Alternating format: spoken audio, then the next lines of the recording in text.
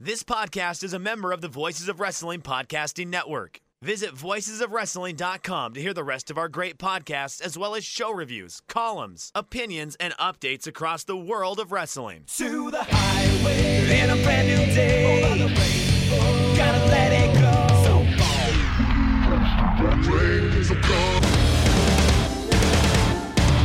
fast to finger down. Dance tonight together. Here everyone is singing.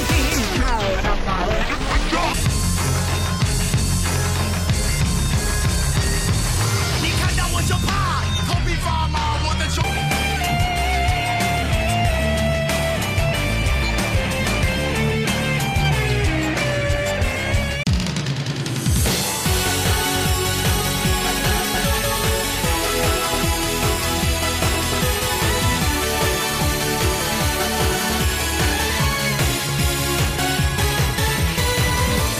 Welcome back to Open the Voice Gate for April 5th, 2022. We are members of the Voices of Wrestling Podcast Network. You can find us on the Voices of Wrestling podcast feed or on our own dedicated podcast feed on all podcast platforms and applications. You can follow us on Twitter at Open Voice Gate.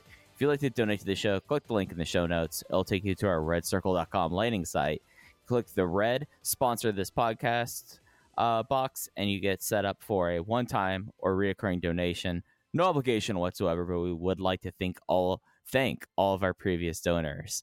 I am one of your hosts. It's your old pal, Mike Spears, joined alongside, as always, Case Lowe. In case we were talking about this, and then I just pulled the ejection seat and hit record. So let's get into it. WrestleMania weekend. Yeah, WrestleMania weekend. Mike, how was your WrestleMania weekend? How are you holding up? I was talking with folks about this. This was the lightest WrestleMania weekend I've had from stuff I've covered to my own interest level. Like for once, I did not have the compulsion to go to Dallas Fort Worth. Did not need to go visit ancestral grounds, and I stayed at home, watched 2 shows, and that was it. And I don't feel like I missed out really on anything other than cherry picking good matches. It just feels like that we're in this.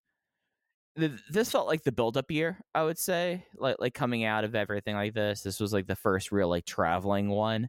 So maybe LA feels a little bit more like our Mania weekend, but I guess this roundabout way saying it happened and it didn't feel like a WrestleMania weekend for me.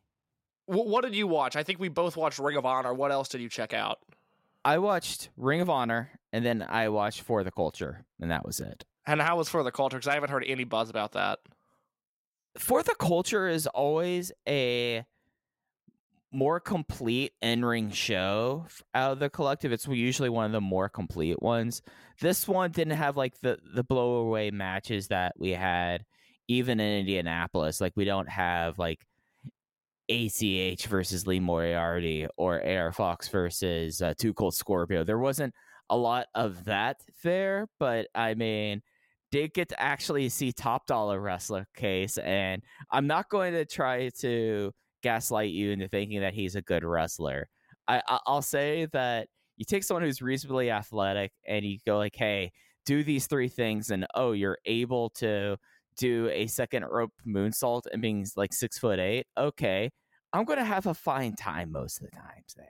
So Top Dollar scratched a certain itch for me. So, but the rest of For the Culture show just kind of, I feel like it happened. It feels like that each time they have the shows, that there's a little bit less fanfare with them, it seems. Well, yeah, I mean, they're constantly buried in bad time slots, and I didn't think the lineup on paper looked great for this one, even if the prior shows had delivered to some degree. And say what you will about Top Dollar, unless this man shows up in Kobe all of a sudden, I don't think I'm going to be checking out the Top Dollar. I actually think we're going to be seeing less and less of him as time goes on. I don't know if he's cut out for this grind, but if you had fun, more power to you, my friend. Yeah, I just feel like that it kind of was in a lot of ways an audition match for the big time NEW circuit for him, basically. He's not going to embarrass himself when you book him to do a signing and a 4-minute or Battle Royal match. I don't know if that's true. I think everywhere he goes, he's going to embarrass himself in some way, shape, or form. In ring. in ring. Ring of Honor was great. Would you agree with that? Yeah, no, Ring of Honor was excellent. I mean, Yeah, really. Here, can I give a Ring of Honor hot take that I'm not happy to deliver this take, but I feel like I'm the only one that has had this thought, and I'm surprised. I thought more people would be on my side here. Are you ready for this hot take? Okay. Historically, Samoa Joe, one of my favorite wrestlers of all time. 2005 Samoa Joe was unmatched, one of the single greatest years in the history of pro wrestling. I was an active and vocal Ring of Honor fan when Joe returned in 2015. I saw him wrestle Michael Elgin in a very fun singles match in Chicago Ridge, Illinois that year. And then I saw a continuous decline in Joe's performance pretty soon after that into his NXT run. And outside of the Brock Lesnar, I never heard of him lighting the world on fire in his main event run, in his main roster run. We are now 7 years after the initial Samoa Joe return. I don't trust his body to hold up, and I also thought he looked astonishingly old on the Ring of Honor show. Yeah, no, I think that's a pretty common refrain. Maybe people aren't saying that in open company, but I have not seen a lot of that, and it bums me out because I love Joe. I think it's a great signing. If I were Tony Khan, I would probably look to keep him exclusive on Ring of Honor. I don't think he's an upper echelon AEW wrestler. And this isn't the AEW podcast that you do, but I will voice my thoughts here quickly. It makes me really worried about his short-term and long-term future. I don't think he's cut out for that sort of grind anymore. Obviously, they've done an amazing job protecting guys like Sting and Billy Gunn, but I feel like people are expecting something else from Samoa Joe, and outside of what could be a really fun match with CM Punk, I don't think they're going to get it. Yeah, I should say this first and foremost. There is recorded audio where I say that he looks sick and I'm awesome, and I like how Samoa Joe looks like now. But you're right. Like I'm my general mindset with a lot of wrestlers when they return from an absence is they need to gain a whole lot of weight. So I mean, he did that. But no, you're right about that. Like I saw a photo, I guess, of taken from one of the AEW drivers of Joe in the back seat, and time is caught up with Samoa Joe, and I think the miles caught up with him. In a way, he's held up remarkably well. But I mean, because he's not a young guy. He's mid-40s to this point. He's been a relevant professional wrestler for 20 years. He debuted in Ring of Honor in October of 2002. He has been relevant in this industry for 20 years, which is, I mean, think that's, Hogan from 84 to 2004. Like, Joe was held up better than that. But I think he looks really old right now. Yeah, I think it's also like how age catches up with him. So Joe is 43 years old. He just turned 43, and different miles on different people. I mean, everyone sees the gif of the match where Samoa Joe in TNA does the drop kick to poured concrete, and that might not caught up with him. And whenever that match was, 2007, I think. But 15 years later, that stuff does. I with their track record, it's a different kind of thing. Like, you brought up Sting and Billy Gunn, but they've also used them in a much more protected kind of lane. And there's not good. You're right. There's not going to be an opportunity to keep Joe in that kind of lane because there's going to be this idea of want to chase matches from 15 years ago or matches that never happened before. So there's going to be an expectation. And I don't think that's fair to him at this point.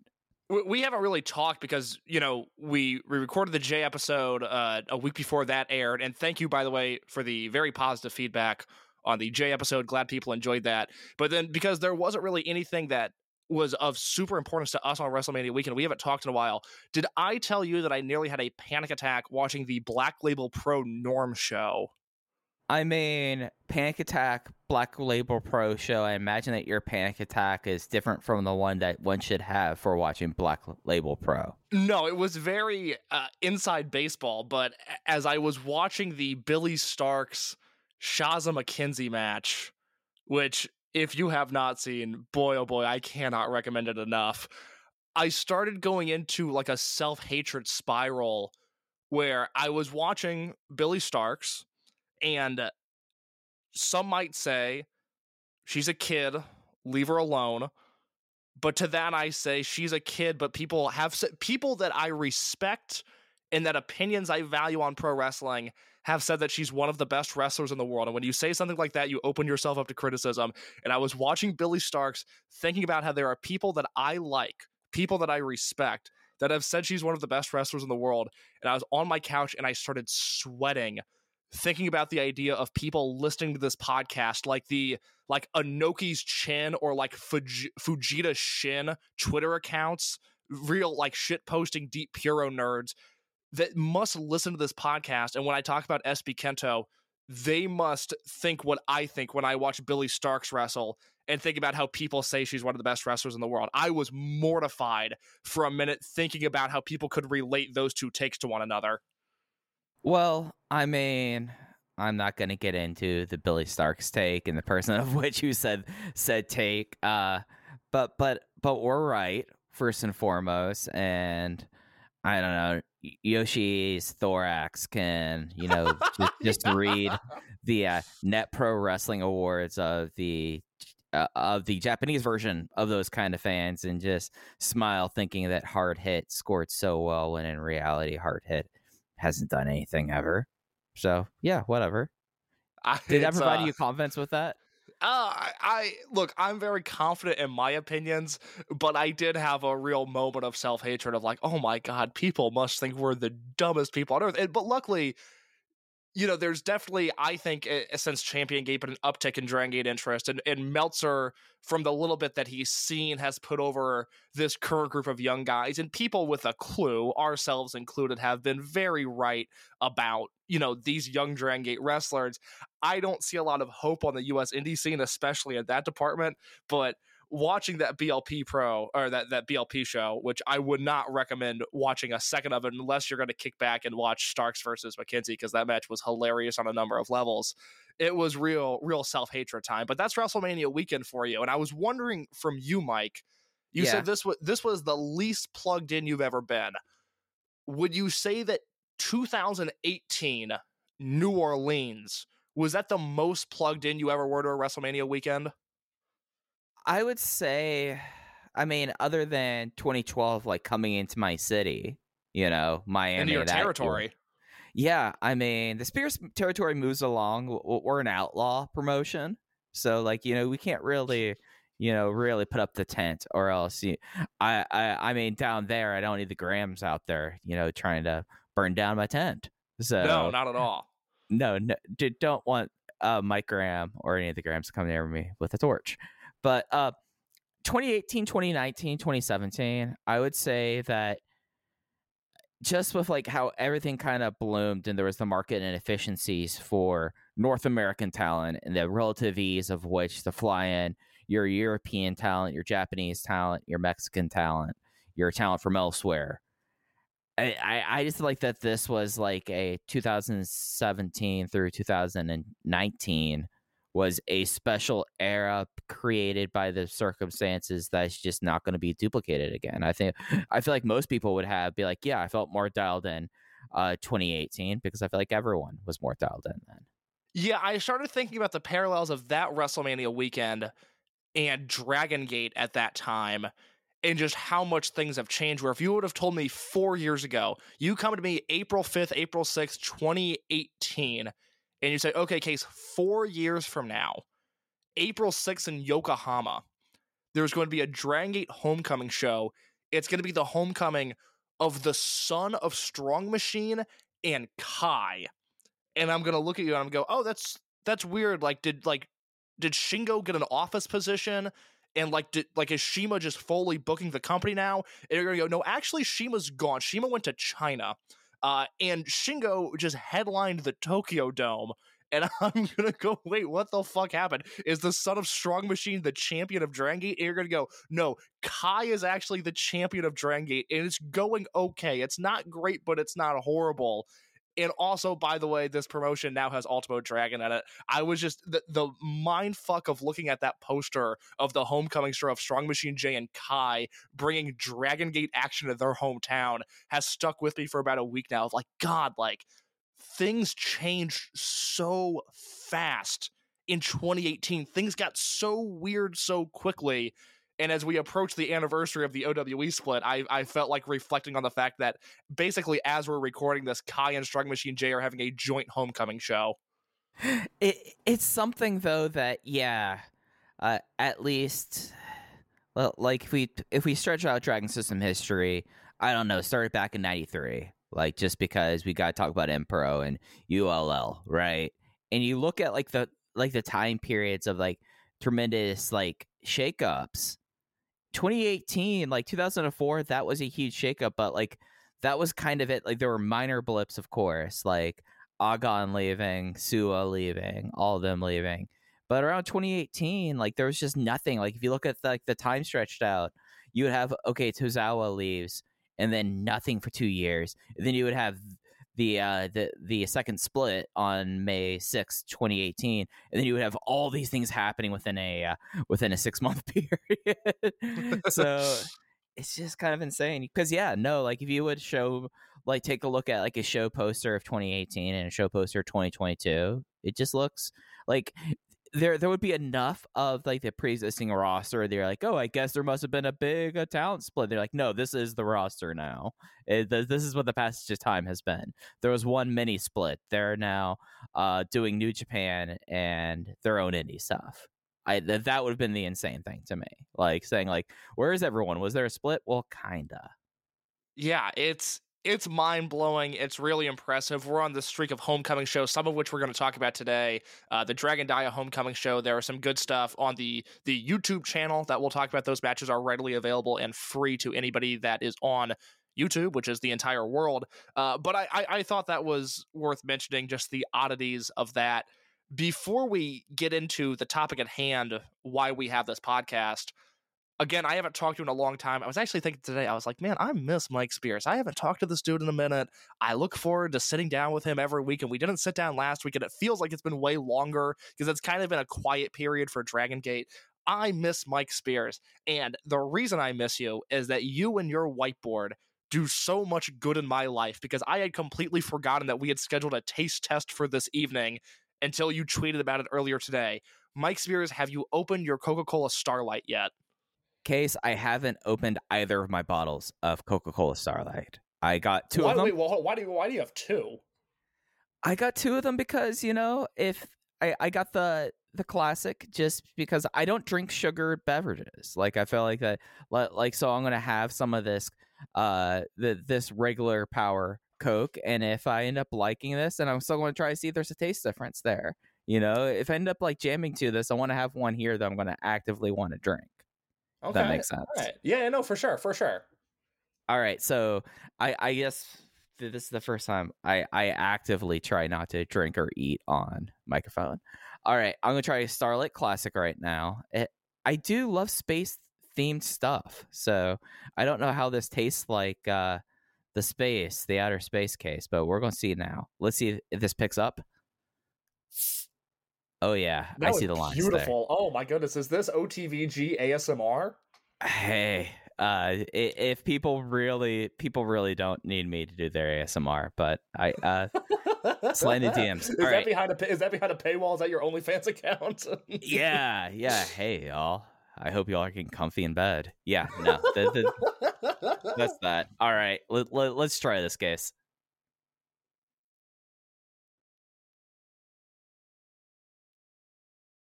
Interesting. I will take a sip of mine as well. I bought one for this occasion, and I would also concur. I would concur that interesting was my big takeaway from it as well. All right, second sip. It has faint strawberry flavor to it, in my opinion. Yeah, I can see that. I not that I want to just blow past any intrigue there. But to me, it's just a combination of all of the other Coke flavors. I'm pretty sure that's what they're going for, but I don't know that for sure. You know what? I did taste a little bit of Coke Lime. It tastes some citrus. Yes, the lime is it. This is why we do this podcast, because there's a hint of lime in there that, to me, like I can parcel out a little bit of vanilla and a little bit of lime. And by that point, it's like, okay, well, then they're just doing everything. It's just a Chikara gimmick at this point.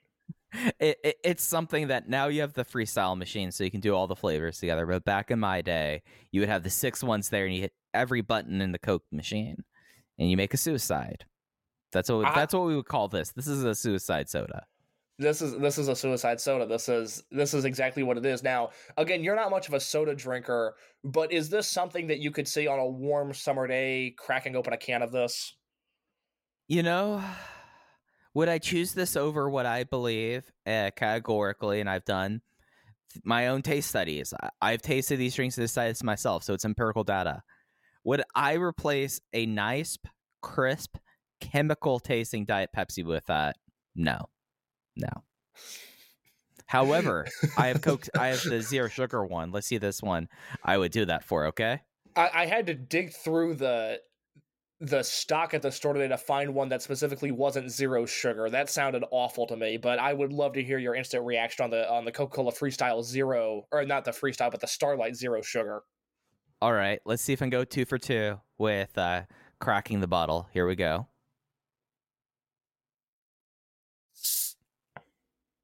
Nice. Well done. Maybe I should become a Foley artist. I'm surprised you're not. You have the personality of one. That takes the good and the bad of Mike Spears. That's the Foley artist in you. That's a completely honest depiction. Yeah. If you know, you know. I have a Foley artist personality. All right, Coke Zero.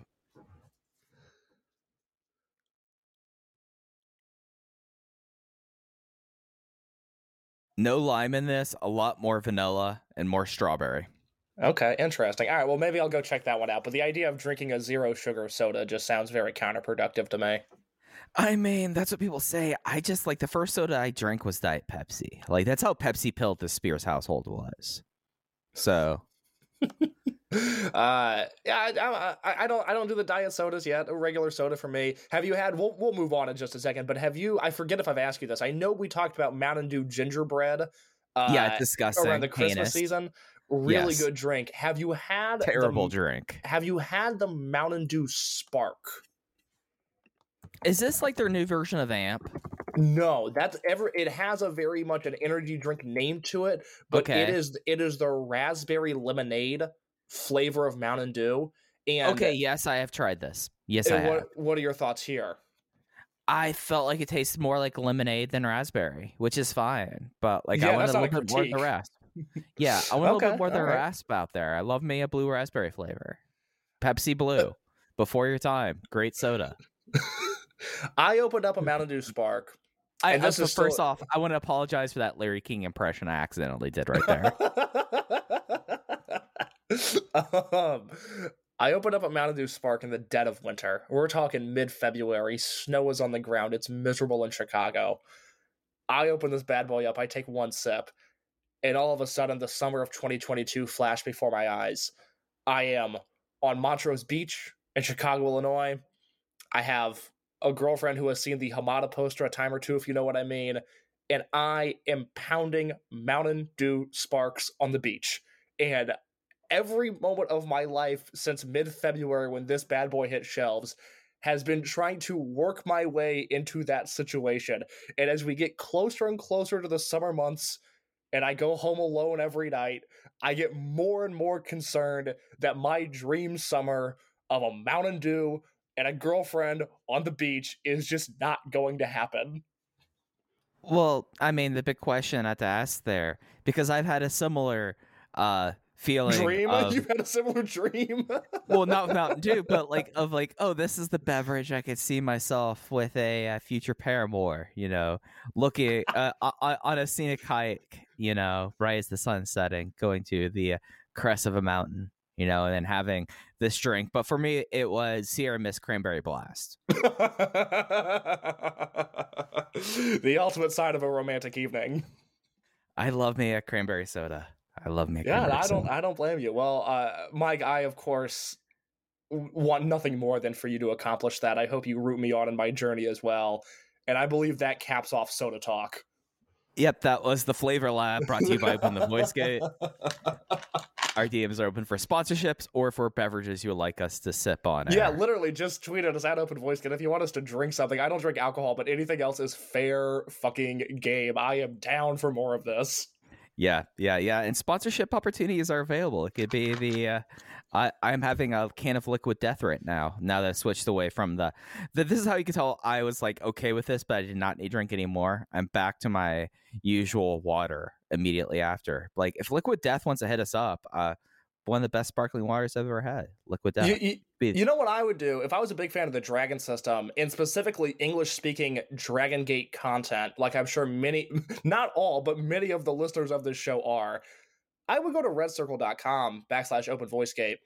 I'd click on that donation tab, and I'd donate a few dollars to the Mike and Case Soda Fund. And then at that point, it's like the Between the Sheets Patreon, where you pay enough money, you get to be on the show and choose what week they cover. Soda Talk, baby. You let us know what you want us to drink, all by way of the Red Circle donation box. There we go. However, if it's that like Frank's Red Hot soda, I'll call you an asshole and then drink it. I didn't know that existed. I'm kind of intrigued by that. Oh yeah. So should we get into Dragon Gate stuff? Fine. All right. So as Case mentioned, this episode of the program, we are going to be dipping into the digests and director's cuts of the recent Dragon Gate 2022 shows. They've had a lot of stuff going on there. The YouTube page has continued into April, so that's a good sign. And then we're going to close out this show, closing out our retrospective on Kness as we talk about the biggest match of his career and perhaps the biggest match of the particular era of the Dragon system. We're talking about Darkness Dragon versus Dragon Kid, a this match from Absolutamente 2002. But before we get to that, Case, which one of these digest matches you want to talk about? We got 5 of them. 3 of them are on YouTube. 2 of them are on the Dragon Gate network. And a strong batch that you threw at us that they put up online for us this week. Let's go chronological. Let's start with that Open the Twin Gate match from the Dragon Dia Homecoming show. That one is on the Dragon Gate network. Right, yeah. So this is from Shizuoka, and it is from March 22nd. It is the Open Twin Gate title match. D Courage defending against one of their opponents from Champion Gate, SBK, and Hyo. This was an interesting thing because you could tell that they're kind of like, I'm just going to talk about the production for a second before we get into the match. Okay, so that's okay with you? Please. You could tell that they were kind of feeling out how they're doing this in a lot of ways, but this felt like a very compartmentalized like episode that it started off with D Courage and they were backstage and they called over GM Saito, and Dragon Dia is just pumped with the idea of him defending his title in his hometown, and he's like, all right, let's do it. You will face SB Kento and Hyo. And we started, and the file jumped ahead to the show on the 22nd, the opening mic with Z-Brats and D Courage, and a huge pop for D Courage when they came out there, and it led into the match itself. So this is the Open Twin Gate title match. It is D Courage making their second successful defense when we got a Darkness Buster into a 450 onto Hyo. And I should note, because we kind of talked about this with Jay a little bit, this, I believe, is the first time they have ever run this town. Dragon Dia's hometown, really small, at least the area that he's specifically from is a pretty small place. And we've been dealing with these COVID crowds for 2 years, and they've taken on various shapes and forms. And we've kind of seen energy ebb and flow throughout the 2 years within just the general Japanese wrestling occupation, if you will. This crowd at the Dia Homecoming show is one of the more unique COVID crowds that I think we've had, where it's not a giant house, it's not exactly Madison Square Garden, but if you look around, it seems like every single person there has some sort of pink merchandise, whether it's a Dragon Dia towel or a Dragon Dia t-shirt or a fan or something. This is a crowd that is there to see him and to see this match. And I almost wish we got something on the undercard just to compare and contrast the warmness of the crowd in the main event to maybe anything else that would have gone on before it. But all I know is that as we were watching this, what I thought was a very, very good, just shy of being great Twin Gate match, they are locked in the entire time. And Dragon Dia, even in this small setting, kind of comes across like a small room superstar, which is great to see. It's nice to see him without the mask exuding star power the way that he did. Yeah, and it's something that when watching this, I went back to our talk with Jay about for a lot of the people there, and I saw a number a while back, and I can't seem to pull it up now. Like, it might be 200, 300 people there. 346 is what's listed. Oh, hey, 346. Good for them. Yeah, right? I go back to Jay talking about how many people there are they making new fans that have never seen pro wrestling before. So they identify now Dragon Gate with their hometown guy, Dragon Dia, who it was like 95% of the crowd was for him. There was one person who had a Hyo sign and an RED towel in the front row. Okay, did you catch that? I did not, but I respect that person greatly. Hey. But I mean, like, going back to that thing, it's like this is something that for like this very small town, like in the scheme of things, when you think about like geography within Japan and Nagano, which is like the overall area, Shizuoka is tiny. It's like in like the scheme of things, it's like 50,000 people, but when you consider like where the population is really centralized in Japan, it's not that. So it's something where he's like the conquering like hometown babyface. It was very kind of territorial there. It's something that he fed off of that. I felt like that Dia, like you could tell how much this meant for him to main event this match and to have a title match in his hometown.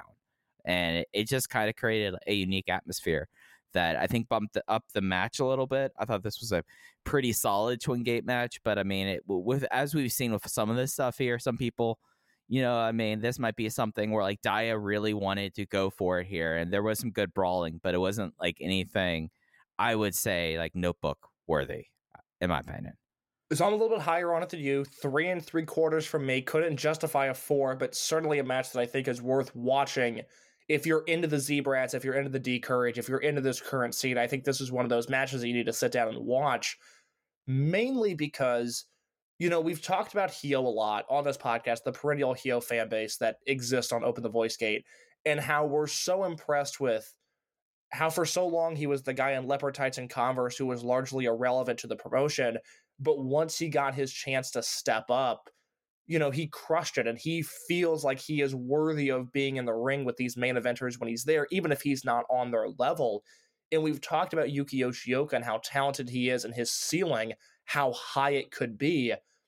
But those guys were background players in this match. What's interesting to watch here is SB Kento and Dragon Dia, the chemistry they have in the ring, and the red hot kind of meshing well together star power that they both put forward. Where it worked in front of 345 fans here, I think it would work in front of 1,800 fans in Cork, and to see these guys have a singles match. And I think as we get further along, whether it's Aichi for Dead or Alive, whether it's Kobe for Kobe World, we're going to see SB Kento and Dragon Dia in more and more of these positions where, whether it's a singles match or a multi-man match where the other guys in the match sort of clear out and isolate these two to go one-on-one, they have chemistry. They present themselves in a way. It's main event star power now. It's main event star power for the future. Their interactions were incredibly intriguing to me, and I thought SB Kento reveled in specifically having this role of, hey, this is Dragon Dia's hometown. You're going to pair off with Dragon Dia, make his life hell. And the fact that, a 22-year-old is able to possess that sort of chemistry and hit those beats the way he does is remarkable. And this is, for as good as Dia was here in front of his hometown, this was the SB Kento show. This is one of those matches that, 5 or 6 years from now, when we're already going back and detailing how hopefully successful his career is, this is one that I'm going to point back to and go, he was a kid here. He's 3 years into his career. And look at the way he's commanding this crowd that was built in. He didn't have to do a lot to get this crowd to hate him, but he took it to the extra level and made the most of this opportunity. And that's something that we see with him so often is he's put in positions to succeed, and then he hits a home run when he just needed a single. And to me, his individual effort in this match was very representative of that, where he wasn't going to fail in a setting like this. There was almost a built-in failsafe there with the Dia crowd. But that doesn't matter for SB Kento. He still went out there and crushed it. He's still so smart, and his wrestling IQ was just top-notch. So I loved him here. A very, very good effort from SB Kento. You could say what else is new, but I thought he upped his game even from his usual standard here. Yeah, and I guess one of the reasons why I wasn't as much onto this match was I homed in on Hyo just doing very exaggerated selling for a lot of the downing stretch, and I was like, all right, Hyo. It was a Hyo house show performance and a televised SB Kento and Dragon Dia performance. Right, yeah, because no, I mean, like, that's the thing that, like, this is a match that, I mean, they're already paying off this match. They're going to pay off this match for the next 10 years, right? Like, this is something that they like to build, and we see this play across, like, a decade, and the fact that, like, right afterwards they immediately set up the first signed match for Dead or Alive between the two of them for the Brave Gate. I mean, they know what they have here, and if anything, like, this is doing this, and SB Kento is doing this in Dia's hometown. How's it going to be like in literally 30 days for when they are in his hometown for that match? I think it's a very kind of intriguing facet of this match, is that it seems like that there's a special power SB Kento has whenever they're in Nagoya, and he challenged the guy in his hometown. Now he has to win the belt on his own. I think that's going to be really kind of cool. That's going to be awesome. All right, so after that, we're going to get into digests for a spell. The first one was from March 27th. This is a singles match. SB Kento versus Ishin Ihashi. And as one would expect, SB Kento won with the spine buster into the SB shooter. And you mentioned King of Gate a little bit ago, Case. And something that I would say, this did not feel like a King of Gate match. This felt very much like established roster member on a Korakuen versus a rookie match. I thought that was great. I went 3.5 stars on this. I really, really enjoyed this. I really enjoyed Ishin in this. Ishin made a big step. Dude, Ishin was awesome here. I'm with you on the rating. This is a short match. It's under 10 minutes. It's really fun, and you hit my point exactly. You know, I just talked about SB Kento and Dragon Dia on the same level, burgeoning main eventers, going to be stars in the future. This was SB Kento leading the way. This was him against a young boy, and Ishin, for as entertaining as he was, wrestled like one, and SB Kento wrestled like a veteran, and that was just a great thing to see. It's a very simple match where SB Kento led the way with his offense, looked really good the entire time. Ishin sold. They had a hot finishing stretch. It was exactly what you would want to see. Very good stuff from these guys. Yeah. It's just something when you see the composure of someone who's 3 years and younger than the guy that he's leading. 3 years experience, but younger than the guy he is going up against, and he's leading the match. What was the date on this? I want to make sure people can find this on the YouTube channel. This was March 27th. Yes, March 27th. Yeah, there's a Natural Vibes Z-Brats main event, because this was the Susumu Yokosuka homecoming show. There's another Natural Vibes Z-Brats match that I like more that we'll talk about in just a second, but on that 327 YouTube upload, SB Kento versus Ishin Ihashi, 8 minutes, well worth your time. Yeah, that was from Yokosuka. That was Susumu's homecoming show, where they were fighting for the honor of Mr. Yokosuka. And if Z-Brats won, then Mr. Yokosuka would have to make them all high-quality bento boxes for lunch when they would come in the next time Susumu had a homecoming show. Luckily, his son defended his honor. Yeah, do people know that Susumu Yokosuka is Susumu Yokosuka because that's where he's from? When he lost the Mochizuki contra Mochizuki naming rights match, was the loser had to change their last name to their hometown. So Susumu Yokosuka, he was Susumu Mochizuki, he became Susumu Yokosuka, and had Mochizuki lost, he would have been Masaki Koto. Yeah, because of where he was based in. I think it's something that, like, it took me a while to know that Yokosuka wasn't his last name, that it was based off of this feud. It's other than, I mean, it's, I guess, just like unintentional ignorance, but yeah, I just realized it because it's not like the presentation of Susumu Mochizuki to Susumu Yokosuka has changed at all. It's the same Not man. one It's just bit. a through. It's a through line. He has changed nothing in 22 years of pro wrestling. So I don't even think, like, if people are watching the old Torimon uploads on the network and they don't like have the concept of M2K drilled into their brain, I don't know if they would even realize that he was Susumu Mochizuki or how that name change came to be. So I felt like mentioning that. And I would say that people that came in during the Jimmys, they would have immediately known something was up. So like they had that benefit of the doubt, whereas I did, and I was like, "Who's this Yokosuka guy? I know it's Yokosuka Japan." This dude's a little weird. I don't know. He's a little too stoic for me. He likes wearing that T-shirt while he wrestles. What's his deal there? God. Yeah, this guy's great, but he looks like shit. Why is that? Like, why is he the best wrestler of all time with the worst gear up until like 2014? And he's a seamstress himself. Yeah, the most prolific mask maker in all of Japan. Not wrestling masks, but face masks. This dude pumps them out on a constant basis. Yeah, I think he's focused outward, not inwards. I love that his dad looks identical to him. Like his dad is just, and I know it's like, oh, it's his father. That makes sense, but no, they're the same person. And I think he's got two older brothers. And I just imagine that family is just the most soft-spoken, business as usual, like no frills about their life family. Christmas is a quiet occasion. We open our gifts, we say thank you, we move on. I am fascinated by yeah, exactly. Whatever happened to black coffee? Am I right, Mike? But I think the Yokosuka family is just as bare bones as it gets. Well, I don't remember the exact parts of the storyline, but I remember the broad beats. There was this part of the original M2K storyline where they brought in all their fathers to try to, or all their parents, because I think it was Genki's mother.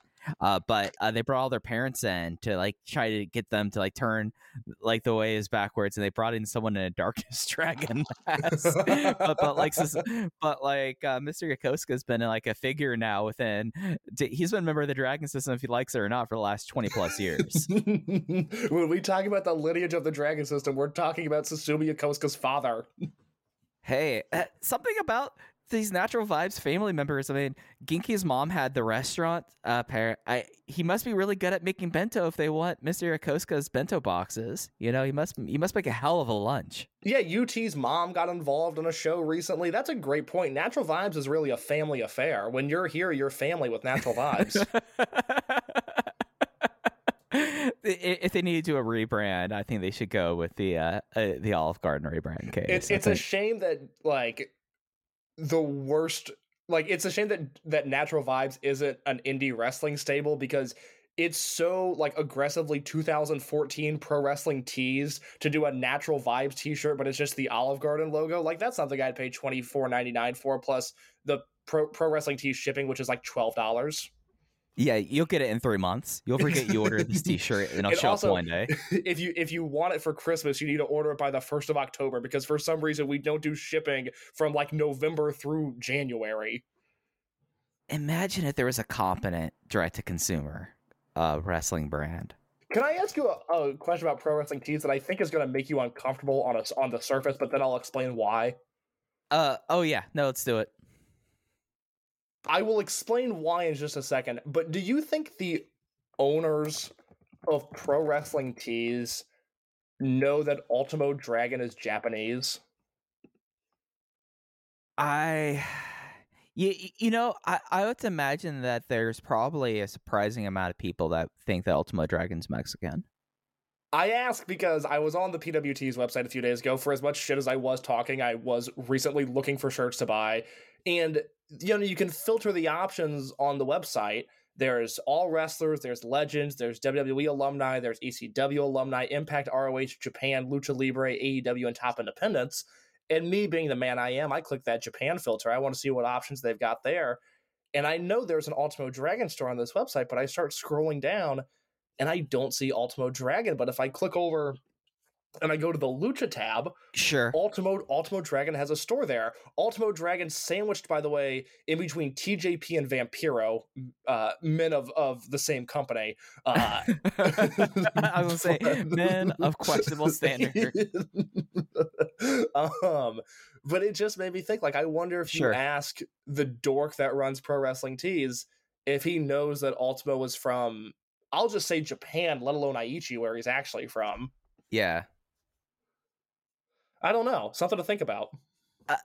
It's something though that I've seen Ultimo characterized with Mexico and Lucha Libre so often though that like that would be like, okay, I would go like, yeah, they would have had him there, but yeah, no, it's kind of a wild thing. He's like one of the people that, well, like of course we don't see Gran Hamada or Gran Nanawa stuff, but I'd imagine they would probably get a similar thing there with them, that they would be put in because Gran Hamada is probably more known as a wrestler in Mexico than really he was in Japan, other than, you know, the prodigious coaching tree he has. Yeah, that's probably true. By the way, if anybody was wondering, the El Hijo del Santo and Ultimo Dragon versus Shocker and El Hijo del Fishman match from Martinez Promotions WrestleMania weekend, that's on Santo's YouTube channel. If you're wondering if you need to make time for that or not, you're good. You don't need to do that. I feel like the fact that you had to say it's on some wrestler's YouTube channel probably tells listeners it's on a lot. Santo's. Santo has a really good YouTube channel. He uploads a bunch of old Santo matches, but he also uploaded a 2022 match with Shocker and El Hijo del Fishman, and that is you're good. You don't need to watch that one. I would really like to see Santo live in person before he can't do it anymore. I would book him against other guys. Yeah. I mean, 3/4 of that match, though, 25 years ago, that would have been a lot of fun. Oh my God, yeah. Oh God, yeah. I mean, I have, 2016 greatest wrestler ever. The only Santo that I watched was when he was in the ring with Negro Casas, and I was like, this dude's fine, but I'm really watching this for Casas. I'm only focused on him. 2021 greatest wrestler ever. I dove into Santo, and I was like, you know what? These Lucha people were right. This dude is a damn good pro wrestler. And now as I navigate my pro wrestling viewing in a way where if I'm not watching Dragon Gate or Dynamite, any archival footage, like old footage that I watch, I'm almost exclusively watching Lucha at this point. And I start going like, oh, is Santo like a top 30 guy of all time? Is this an opinion that I have now? Because yes, even a year ago, that would have stunned me. But, I was very publicly outspoken against Lucha for many years, and there's still parts of it that absolutely suck shit. But boy, the good stuff is hitting with me right now. Case, guess where I had Santo on my list? I feel like he was a top 20 guy for you. 10th. Yeah, no qualms from me. I totally see it. I remember when we were doing that show with Alan, both of you were like 10th. Okay, I'm like, no, really watch some Santo. There was a time period that Santo might have been the most complete in-ring wrestler in the world. There is I meant to DM you this. We'll just do it on the air because we don't have a ton of Dragon Gate stuff to talk about this week. Have you seen Santo versus Felino from Monterrey, October 18th, 1998? Does that match ring a bell to you? Santo and Felino does, not the Monterrey part. Okay. YouTube this match, and I recommend everybody listening to this at some point. If you just type it on YouTube, El Hijo del Santo versus Felino, it's the first thing that comes up. This is a Mike Spears match if there ever was one. I was watching this, loving it, and thinking about you the entire time. I would carve out a half hour and give this match a watch when you have the time, because it's very, very fun. Well, I'll let you know that I've already finished up on Dark and Elevation for this week, so I'm going to watch that after I'm done editing this. Thank God you're done with AEW Dark so you can watch El Hijo del Santo. The important things. The important things here. Yeah, no, it's just something that like Santo is someone that like it's just like we're lucky now that he's like, especially the fact that he's posting stuff like that's awesome there. But I mean, for a lot of that, I mean, just given how it is, like a lot of it has made tape, but more people should watch Santo. There's a reason why people were like, oh yeah, no, his dad's the most important person in wrestling history in the company, but his son is much better in the ring. Like it's worth watching and saying and it's yeah, really good. I faded lucha people for many years for like, I don't know if there's a top 10 luchador. Now I buy it with Santo, and I'm not. That's the part of this podcast where again the Inoki's chin and the Yoshie's Murakama's thorax. kneecap. Murakama's kneecap. I know they're gonna, mock me for saying that Santo's good, but it took me a while to come around on that. I'm there now, though. I'm officially on the right side of history. I'm an ally to the Lucha Libre community, and I see you, I hear you, and I'm listening for any other lucha recommendations that you have. You hear this, Footloose and Chill? Case is willing to do this. Support for Open the Voice Gates brought to you by HelloFresh. With HelloFresh, you get farm fresh, pre-portioned ingredients and seasonal recipes delivered right to your doorstep. Skip trips to the grocery store and count on HelloFresh to make home cooking easy, fun, and affordable. That's why it's America's #1 meal kit. In case I know that we're about to hit summer season, we're about to hit your Mountain Dew on the beach season. Case, what are you eating to get yourself in the mindset from HelloFresh for this? Here's the thing about me. I'm notoriously an idiot, but HelloFresh shows up to my doorstep every Wednesday, and their meals are so simple. I can follow the instructions just by reading them one time through, whether it's the one-pan sweet and sour cashew pork tacos, which I had last week, and let me tell you, 5 stars, whether it's the one-pan chicken sausage pizzadillas, which I don't understand as a concept, but I understand that they were yummy in my tummy, or whether it's what I got this past week of the one-pan cheesy beef tortilla melts, my big fat Greek chicken salad, or the mushroom ravioli and tomato cream sauce. HelloFresh is the ideal professional wrestler. They look great, they deliver on what they promise, and they leave me wanting more. I can't imagine going into the summer months not trying a HelloFresh meal plan because I cannot recommend it enough. And with HelloFresh, they have fit and wholesome recipes for satisfying nutritionist meals that you can feel good about, with 6 recipes per week to choose from, including low-calorie and carb-conscious options. But you also can warm yourself inside and out with limited-time recipes inspired by cozy classics. I mean, it's cold around here, but getting beef tenderloin and cheese fondue right now, that would warm me right up. And the way you do this, you go to HelloFresh.com/VOW16 and use code VOW16 for up to 16 free meals and 3 free gifts. That's 16 free meals and 3 free gifts with HelloFresh.com/VOW16 and promo code VOW16. HelloFresh, America's #1 meal kit. All right. Hey. Get into it. Get into it. Get into the miso sesame shrimp and bacon ramen. Get into that. All right. Moving across the digest, we got 2 more of them for us this week.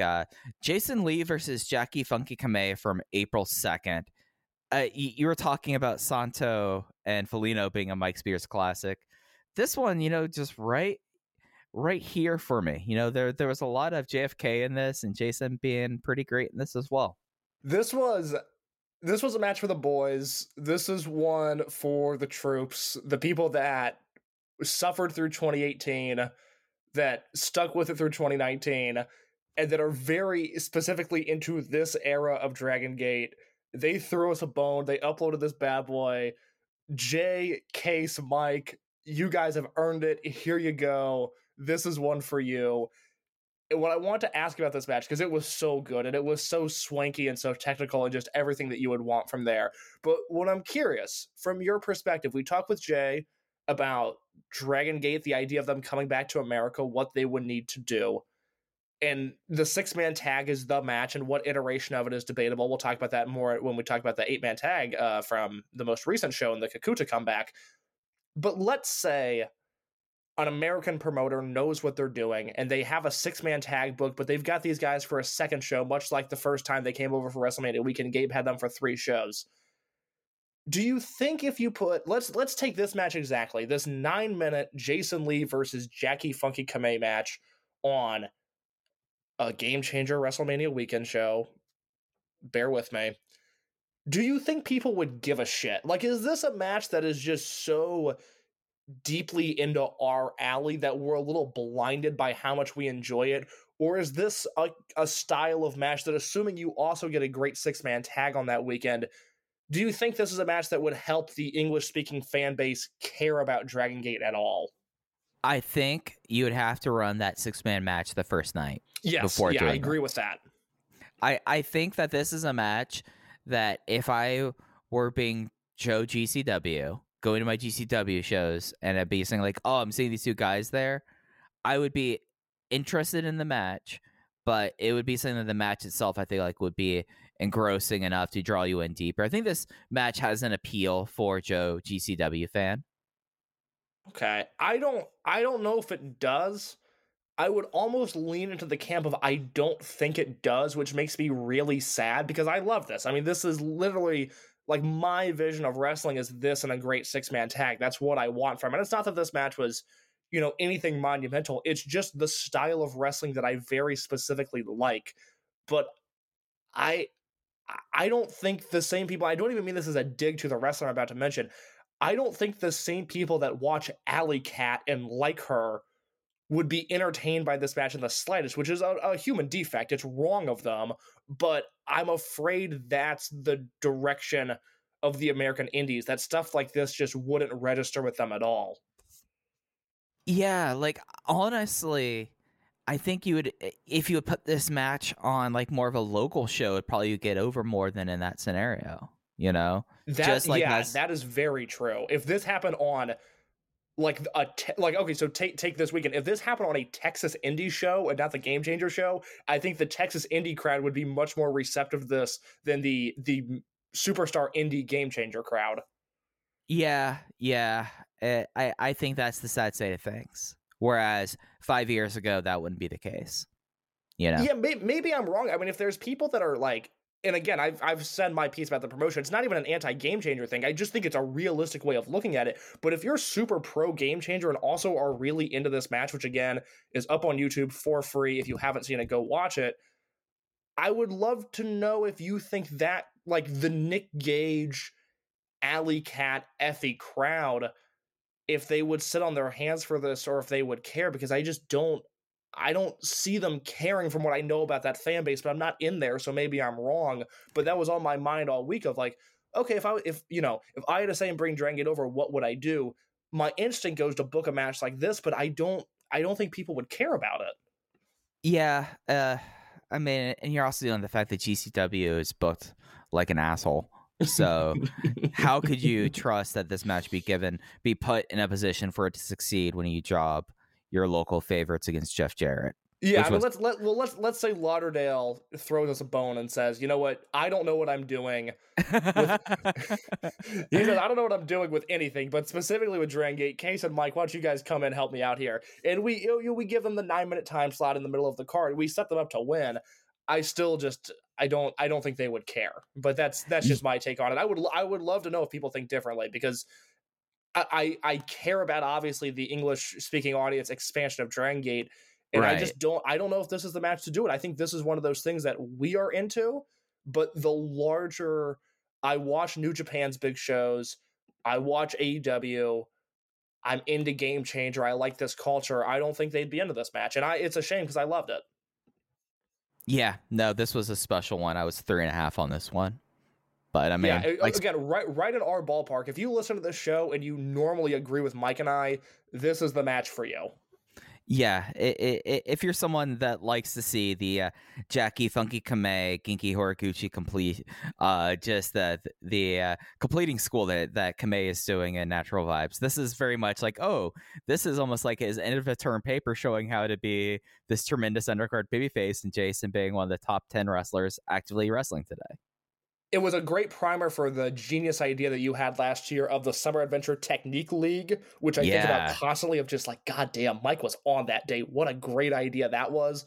This is what I imagine, blocks of 9 wrestling matches like this for a month straight. That's really the ideal vision of that. So, we've already said that the Red Circle page is for drink reviews. However, if we reach a certain amount that lets us sponsor a tournament, I am willing to fly to Japan to put on the Summer Adventure Technique League, brought to you by Open the Voice Gate. Yeah, if anybody We'll do just it all wants in to Lapis Hall. It'll be all in Lapis Hall. They don't even have to rent out big buildings. We'll just get everyone a couple days before a tour and just get these shows out. I mean, we don't have to air them live. You know, this is evergreen content. If you want to fund our wrestling show, the red circle donation button is going to be your best friend. I cannot recommend it enough. However, you do have to put up with some of my quirks, in that I will try to find a way to get Top Dollar to have a match against. Oh, God. I don't know. I don't Can you know the imagine bodyguard. Top Dollar in the Dragon Gate locker room where everybody seems cool with each other, everybody's pitching in, and Top Dollar comes in with his bullshit? Are you kidding me? I mean, take us back to Wrestle Jam, please. Can we do Top Dollar versus Don Fuji? That I would watch. God, Top Dollar versus Gamma. Come on. Oh, God. Oh, You see, gross. all these scenarios don't have Top Dollar reaching, even sniffing anything post intermission. I don't want to watch Gamma against a good wrestler. Oh, my God. All right, well, let's close out our digest portion of this week's show. The last match we had was from April 3rd. This was an 8-man tag, Natural Vibes versus Z-Brats. This is from, I don't have the town name pulled up in front of me, but it's from... Dog, I got you. Hold on. I had it just a second ago. It is Kanazawa. Kanazawa, the hometown of one Hip Hop Kakuta. We'll get into that after we're done talking about the match. But the Natural Vibe teams were KZ, Genki Horiguchi, Big Boss Shimizu, JFK versus BB Hulk, SB Kento, Diamante, and Shun Skywalker. And my big first take was, boy, the Sky Diamonds are cool as hell. How can't you love this tag team? I loved everything about this. 4 stars from me. One of the best matches they've uploaded on YouTube. Yeah, no, go out of your way for us 4 as well. The way that JFK was working 2-on-1 as the underdog was really like when I say he's been in finishing school. This is the kind of stuff that shows okay, you have grasped and you made your own this style of being the babyface in peril that Dragon Gate always loves having. And I just thought that everyone in this match was awesome. There was some Kamei Diamante stuff in this match, which we haven't seen a lot of. I don't know if it's intentional that these guys are not being put together, but in history, they've only shared the ring 7 times with one another. This was the 7th time they've wrestled. And oh boy, is there a lot of Diamante Kamei stuff that I'd like to see in the future, because everything that Kamei does well meshes with everything that Diamante does well. And I loved what they were doing. But this 4-piece of of Z-Branch rather, with Hulk, Diamante, SB Kento, and Skywalker, right up my alley. The Diamante Skywalker thing, I would love to know if their goal when they put this unit together was to have them team, or if it's something that they've seen their chemistry together is just so strong that they're leaning into it. But between D-Courage, between SB Kento and Hyo, and now between Skywalker and Diamante, Dragon Gate has all of these strong traditional tag teams all of a sudden that I am over the moon about. And then you have Natural Vibes doing what they do, which is being one of the most consistently entertaining units in all of wrestling. Yeah, it just all plays off here, and it goes back to how Z-Brats feel so comfortable 2 months in. We're just now are coming up on 3 months of Z-Brats, and everything feels right about them. It's amazing. They're just a well-oiled machine. It's such a successful transition that, you think about Blood Warriors to Mad Blankey, 2 beloved units, but that interim period when Mad Blankey was trying to figure themselves out, something that I don't know if they did. So they form in March of 2012. I don't know if they're a fully fleshed out vision until World of that year, maybe even a little later, where it's I don't totally know what these guys are. At least that's always been my impression of it. Whereas you go. Go ahead. Oh, go ahead. I was going to say, No, I would please, say yeah. Probably June or May when Mondai Ryu joined was when it really flushed out. Weirdly enough, Mondai Ryu being the linchpin the glue. of ending. Yeah. I mean, if you think about it, though.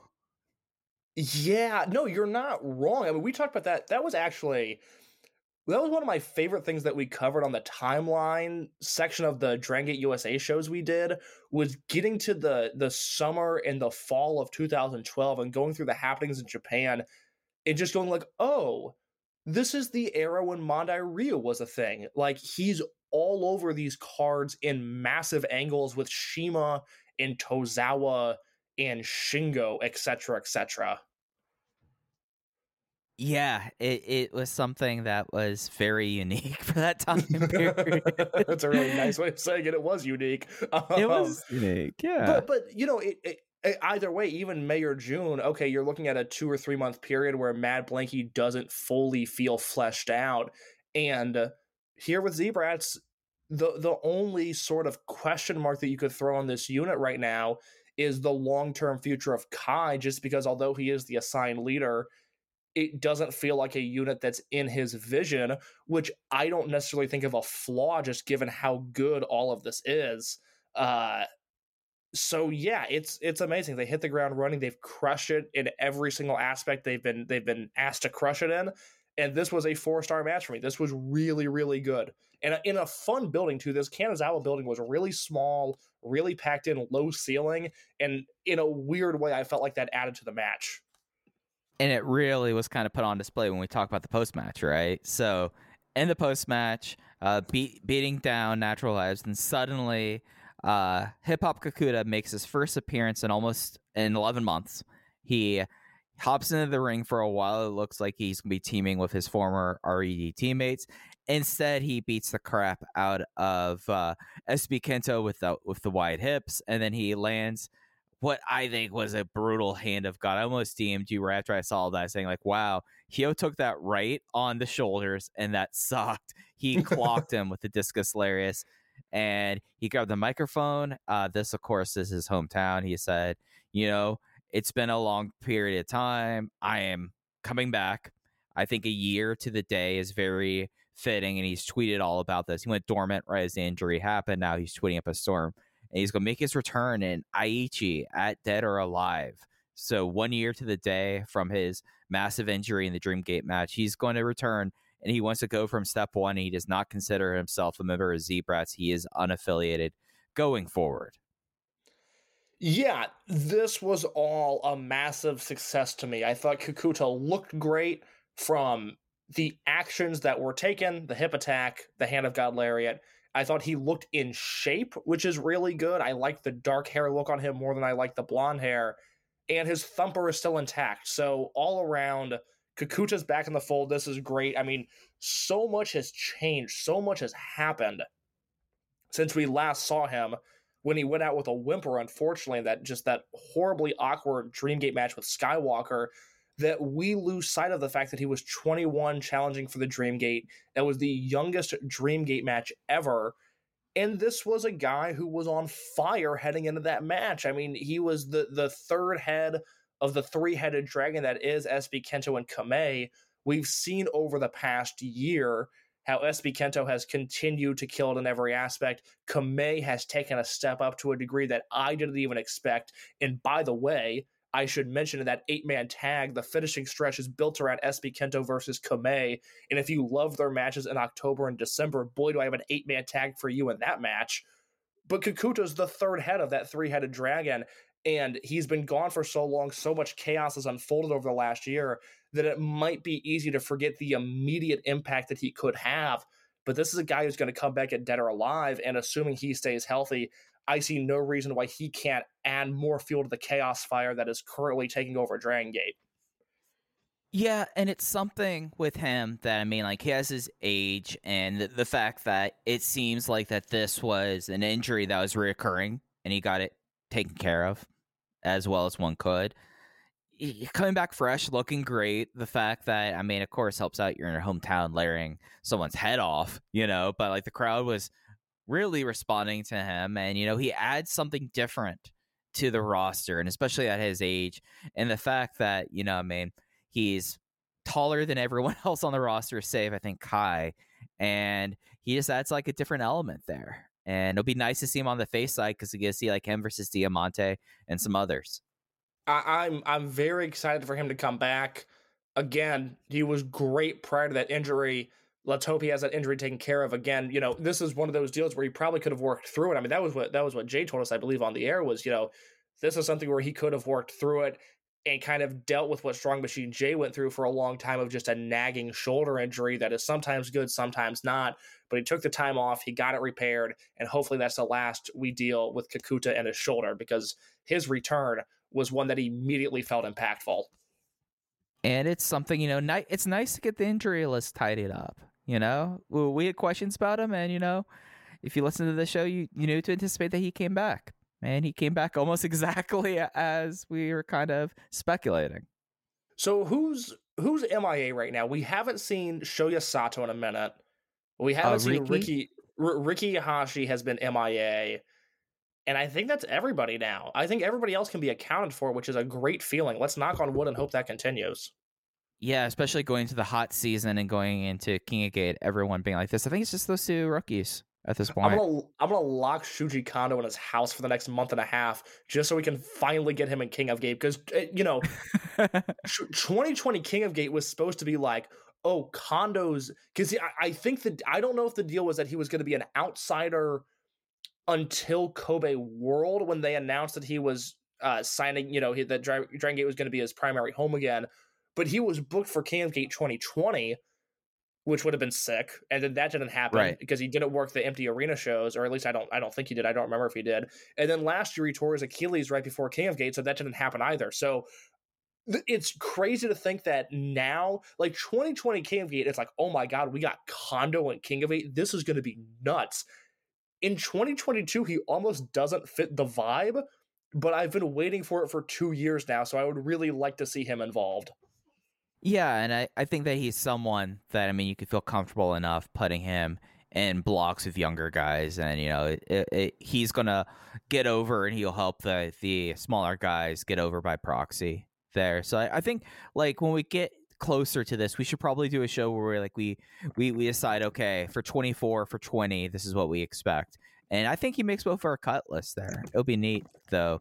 Like, it's wild because he was, if I'm remembering right, he was listed as an X when they were advertising it. Yes. We never had his name officially announced, because I don't think we got lineups, because COVID happened in March, but we knew from a few different people, actually, that Kondo was going to be in King of Gate that year.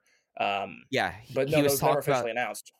Yeah, he was talked about as X, but it was pretty well known that would be Shuji Kondo making his first appearance post Wrestle 1. So, rest in peace. Yeah, it's resting. We'll see. I did notice, and I'm not gonna try to get Sasaki's elbow pad mad at me. I did notice that there's been like a glut of Wrestle 1 was really the sickest promotion of all time, and I'm just sitting here going, was it really? No. Up until Shima showed up, Wrestle 1 was the shit. It was the worst. I hated the existence of Wrestle 1 so much. And then Shima showed up, and for 6 months, I was like, oh, this is the best promotion in Japan. Wrestle 1 kicks ass. But it was because Shima was there, in my opinion, winning a Flair Fez Award as the only person to ever draw a dime for that company. But no, let's not go into revisionist history and say that 2015, 2016 Wrestle 1 was good, because it was not. I was there, and it sucked. It was just bizarre. Like, for the longest time, it was going to be remembered by me as, oh yeah, that Muto company that ran Tokyo Dome City Hall from their first venue, and no one ever ran it since then. But since COVID, people run that place that needs to sell tickets. That's true.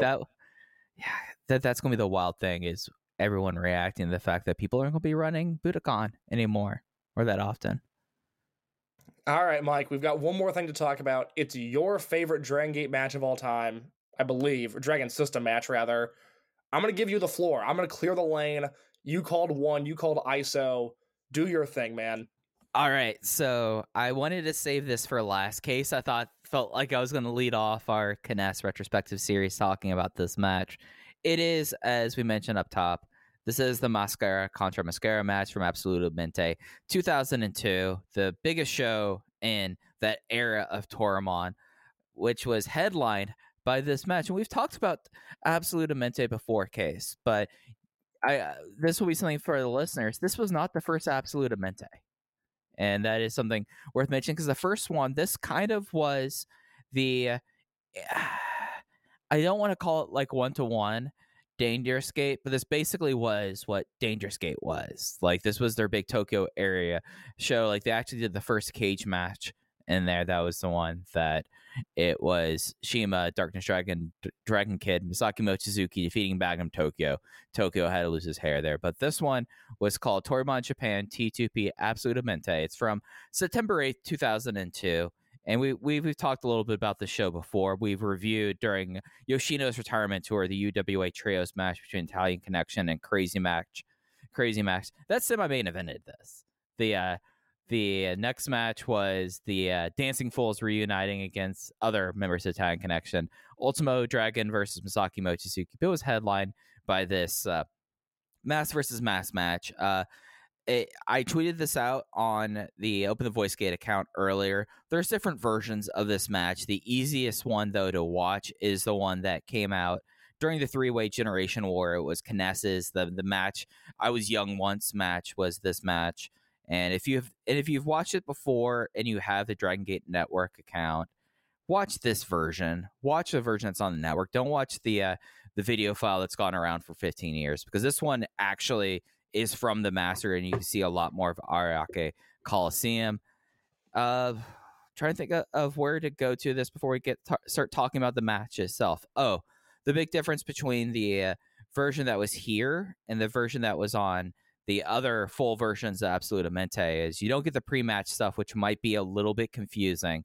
This was a best out of threes falls match, like traditional Lucha Libre match.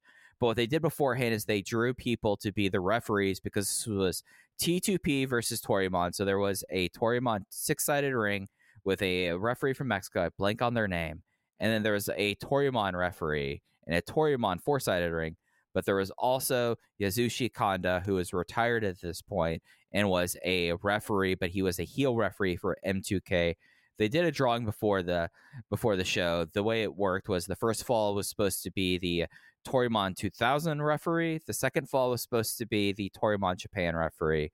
And then the third fall, if needed, would be Yasushi Kanda. That all tracks. That is the setup for a match that, I will briefly say my piece before I pass the ball back to you. If you've never seen this match, it feels every bit as big as a big Sumo Hall or Budokan Hall main event, every bit as big as a Shima or a Shingo or Mochizuki Dreamgate match. This is on the Essential Dragon System playlist. It might be number one with a bullet. And if not this match, in the semi-main event, that Crazy Max Italian Connection match, which I've always said I actually like more than this, but this is as big as it gets. Mike just painted a beautiful picture of how we got here. Mike, your thoughts on the match? Well, it's still my favorite match in Dragon System history. I actually had that thought because, like, how many times have you seen this match, or your favorite match in Dragon System's history? How much have you seen the Gate Destiny 2015 match? Probably at this point 4 or 5 times, and I've probably seen this match 3 or 4. This was definitely not my first rodeo with it. Yeah, like this was probably like the 6th time I watched this match, and one of the reasons why I wanted to hold off, other than this was the biggest match, we should talk about it closer to his retirement, was I saw this match early last year, so I wanted a little bit more distance with it, and I find new things each time I watch this match, and I think that that's really kind of the thing that like draws me to it. And for me in this match, so running down how this match works, just for people that will watch this match, like, there was a double count out? Why is this match still going? They've basically ruled that since it was a double count out, the next fall would be the finish. And 6 minutes in, as it's M2K, there was a double count out. That meant that the Toryumon 2000 referee did their job. That meant there was a Toryumon referee, and they said that this would be one more fall. Of course, M2K argued about this, saying, hey, we had a double count out. This match did not happen anymore. However, Yasushi Kanda, who they cut to during this thing, was elated because he realized that it was going to be one fall to the finish and he cannot be chosen as a referee. Little did we know we would have a lot of referee shenanigans there. Yasushi Kanda is like glee in realizing that he wouldn't have to referee this match. He was falling out of M2K at this time, and Magnum was bullying him around. He was glad not to be involved, but sadly, some people have to make stands. And on September 8th, 2002, Yasushi Kanda made a stand for what is right. Yeah, the Kanda stuff I had actually largely forgotten about because I think of this match as a mask-ripping, bloody classic. And just because it had been a few years since I had seen it, I was like, oh, that's right. This is like a match within a match in the way that the referees play such a giant factor in this. And Kanda turning face in the match, refusing to just give M2K and Darkness Dragon the win, might actually be the most compelling part of this match. Not that it's any dig on Dragon Kid and Darkness Dragon, but Kanda, this is his apex mountain, to steal a phrase from Bill Simmons. This is Kanda at his absolute peak, him doing everything in his power to give this match just a different sort of emotional layer. Yeah, and that was the thing that stuck out to me this time, was Kanda just like adding something to it. So for those who don't know, I forget the exact year. I think it was actually earlier in 2002. Yasushi Kanda suffered a cervical dislocation. And if those two words sound scary together, they should.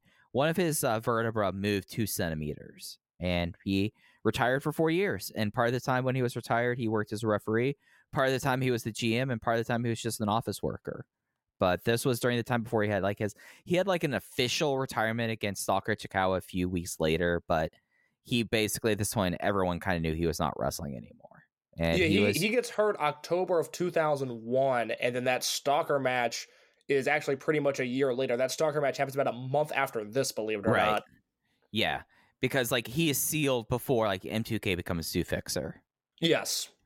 So yeah, he gets his big face turn, and he would be a referee still after that, but he'd be doing a lot of things over the next few years. But he is the emotional kind of crux here, like the fact that for like Kanda, who we talked about this with Jay, but the thing is that Susumu and Kanda were the M2K tag team up until the injury, and then became Nesca after that. So like there was a lot of like kind of like compelling emotions, especially when it was Susumu who attacked Kanda during the breakdown, and when Kanda finally said like, screw all these guys, I'm hitting everyone with the box, even you, Kness, in the closing stretch. Like it was a big emotional moment, I feel like, for this, and that doesn't even get into the match work there. No, and to add on to that point, I made a specific point because I knew this was your ballpark, and I knew you were going to be able to carry this conversation in such a terrific way, which you have, that I made a point of not going back and rewatching the TV from June and July and August to prep for this match. I just went in blind and remembered stuff along the way, but this is one of those matches where there's a lot going on.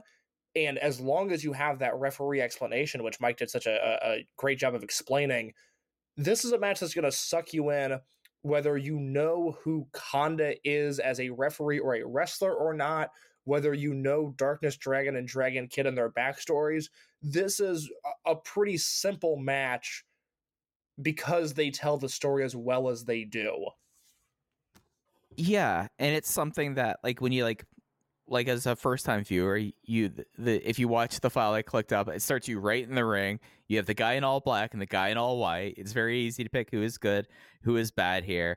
The guy in white gets his mask pretty much torn off within the first 3 minutes, and then starts bleeding from one of the biggest Rube Goldberg things of having a bell, a chair, and then a baseball slide that just pops a gusher that turns the front of Dragon Kid's mask red. Like that was the thing also about watching this version versus the files have been around for 20 years. You don't get an appreciation of how much Dragon Kid bleeds in this match without watching the new version of it. And bleeds early. Like, I forgot just how quickly his mask gets ripped and he gets cut. It's not a slow build to that spot at all. It's pretty immediate.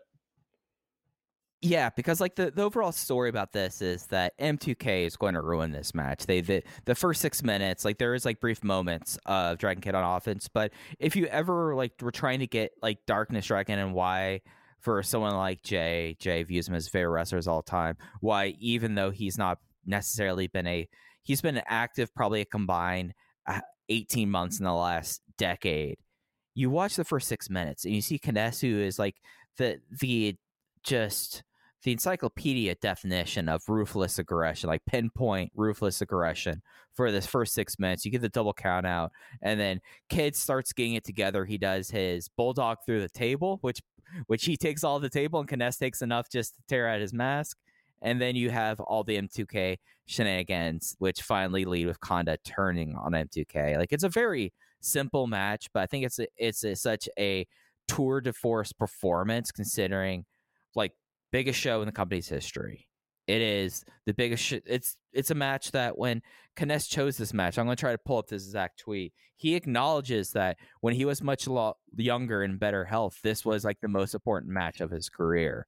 And then when we look at Dragon Kid, like Dragon Kid in 1999 could not have this match. It shows the growth that Dragon Kid did, that he was able to like have this be his mountaintop and have this be like, it's a sad thing that the version on the network doesn't have the cut to like holding out for a hero and Ultimo coming out afterwards.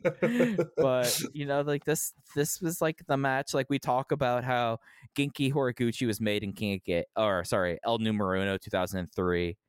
Both of these guys' legacy was defined by this match, like to the extent that the crowd will go nuts whenever we see these two guys in the ring. I mean, they're going to probably lose it on the 7th when these two guys get in the ring one last time. And that's a good way to close out, as we're recording this right before the Kness retirement show on April 7th, which will have English commentary live on the Dragon Gate Network. I will have a written review for that over at voicesofwrestling.com, and next week we'll obviously break down that show in full. I expect it to be a very emotional show. I am looking forward to it. Obviously, we don't know the card besides the main event, which drives me nuts, but I'll get past it. But if you're not familiar with the history of Kness, we've thrown a lot of matches at you over the past month and a half or so, and I'm very happy with the Kness coverage that we've done, obviously, especially with the J episode. But if there was one match where you go, this guy's retiring, people seem to care, why should I care? This match is the match to watch. Yeah, it's something that it's just like the encapsulation of the era. Like you hit it on the nail on the head when you talk about like a comp CD. Like you'd want to have the first throwaway match there, but you would want to have like all the build up leading to this match. Like this is something that went on for 2 years leading up to this, and other than like the T2P versus Torimon stuff, like this was like the encapsulation of like the big storyline there. And it was, in a lot of the ways, an era ended, at least for early Torimon, when this happened, because soon after Torimon 2000 was folded into Torimon, we had 2003, and then then it was like the full runway to Dragon Gate. This was, with the exception of like few certain things, the biggest match that happened in the first 5 years of the Dragon system. Absolutely. It is any version of Dragon System history you want to look at, anybody's opinion that you care about would have this as one of the most must-watch matches from 1999 through where we stand in April of 2022. So if you have not seen it and you have made it this far in this podcast, do yourself a favor, go to the Dragon Gate Network, give this match a watch. Absolutely. Well, Case, do you have anything else you want to hit on this week? I can't imagine I have anything more to say tonight. I think I am good. Yeah, well, that's going to do it for this week. As Case mentioned, we'll be back next week talking about the Kness retirement show and the lead up into they have a really interesting April schedule. We have a doubleheader in Hakata coming up after that, Kobe, of course, and then the second Korakuen, where custody of Jason Lee will finally be determined at the end of this month. I usually April is hurry up, get to Dead or Alive for me, but there's a lot of stuff going on this month in Dragon Gate. Keep me enthused. Yeah, I'm into it. Hopefully, we don't get bogged down with too many Road to Dead or Alive tag matches. That is one of my few pet peeves in this promotion. But we have no cage match booked right now. So we'll see if that changes by this time next week. But it should be a very enjoyable April. Absolutely. So the best way to follow the show, you follow us on Twitter at OpenVoiceGate. Probably will try to pull out a couple more scans from my collection before Kness retires. So be sure to give that a follow. You can follow Case at _in-your-case. You can follow me at Fujiheya. Thanks for listening to Open the Voice Gate. We'll be back to you next week talking about the retirement of Kness. Take care. When you need mealtime inspiration, it's worth shopping Kroger, where you'll find over 30,000 mouth-watering choices that excite your inner foodie. And no matter what tasty choice you make, you'll enjoy our everyday low prices, plus extra ways to save, like digital coupons worth over $600 each week. You can also save up to $1 off per gallon at the pump with fuel points. More savings and more inspiring flavors make shopping Kroger worth it every time. Kroger, fresh for everyone. Fuel restrictions apply.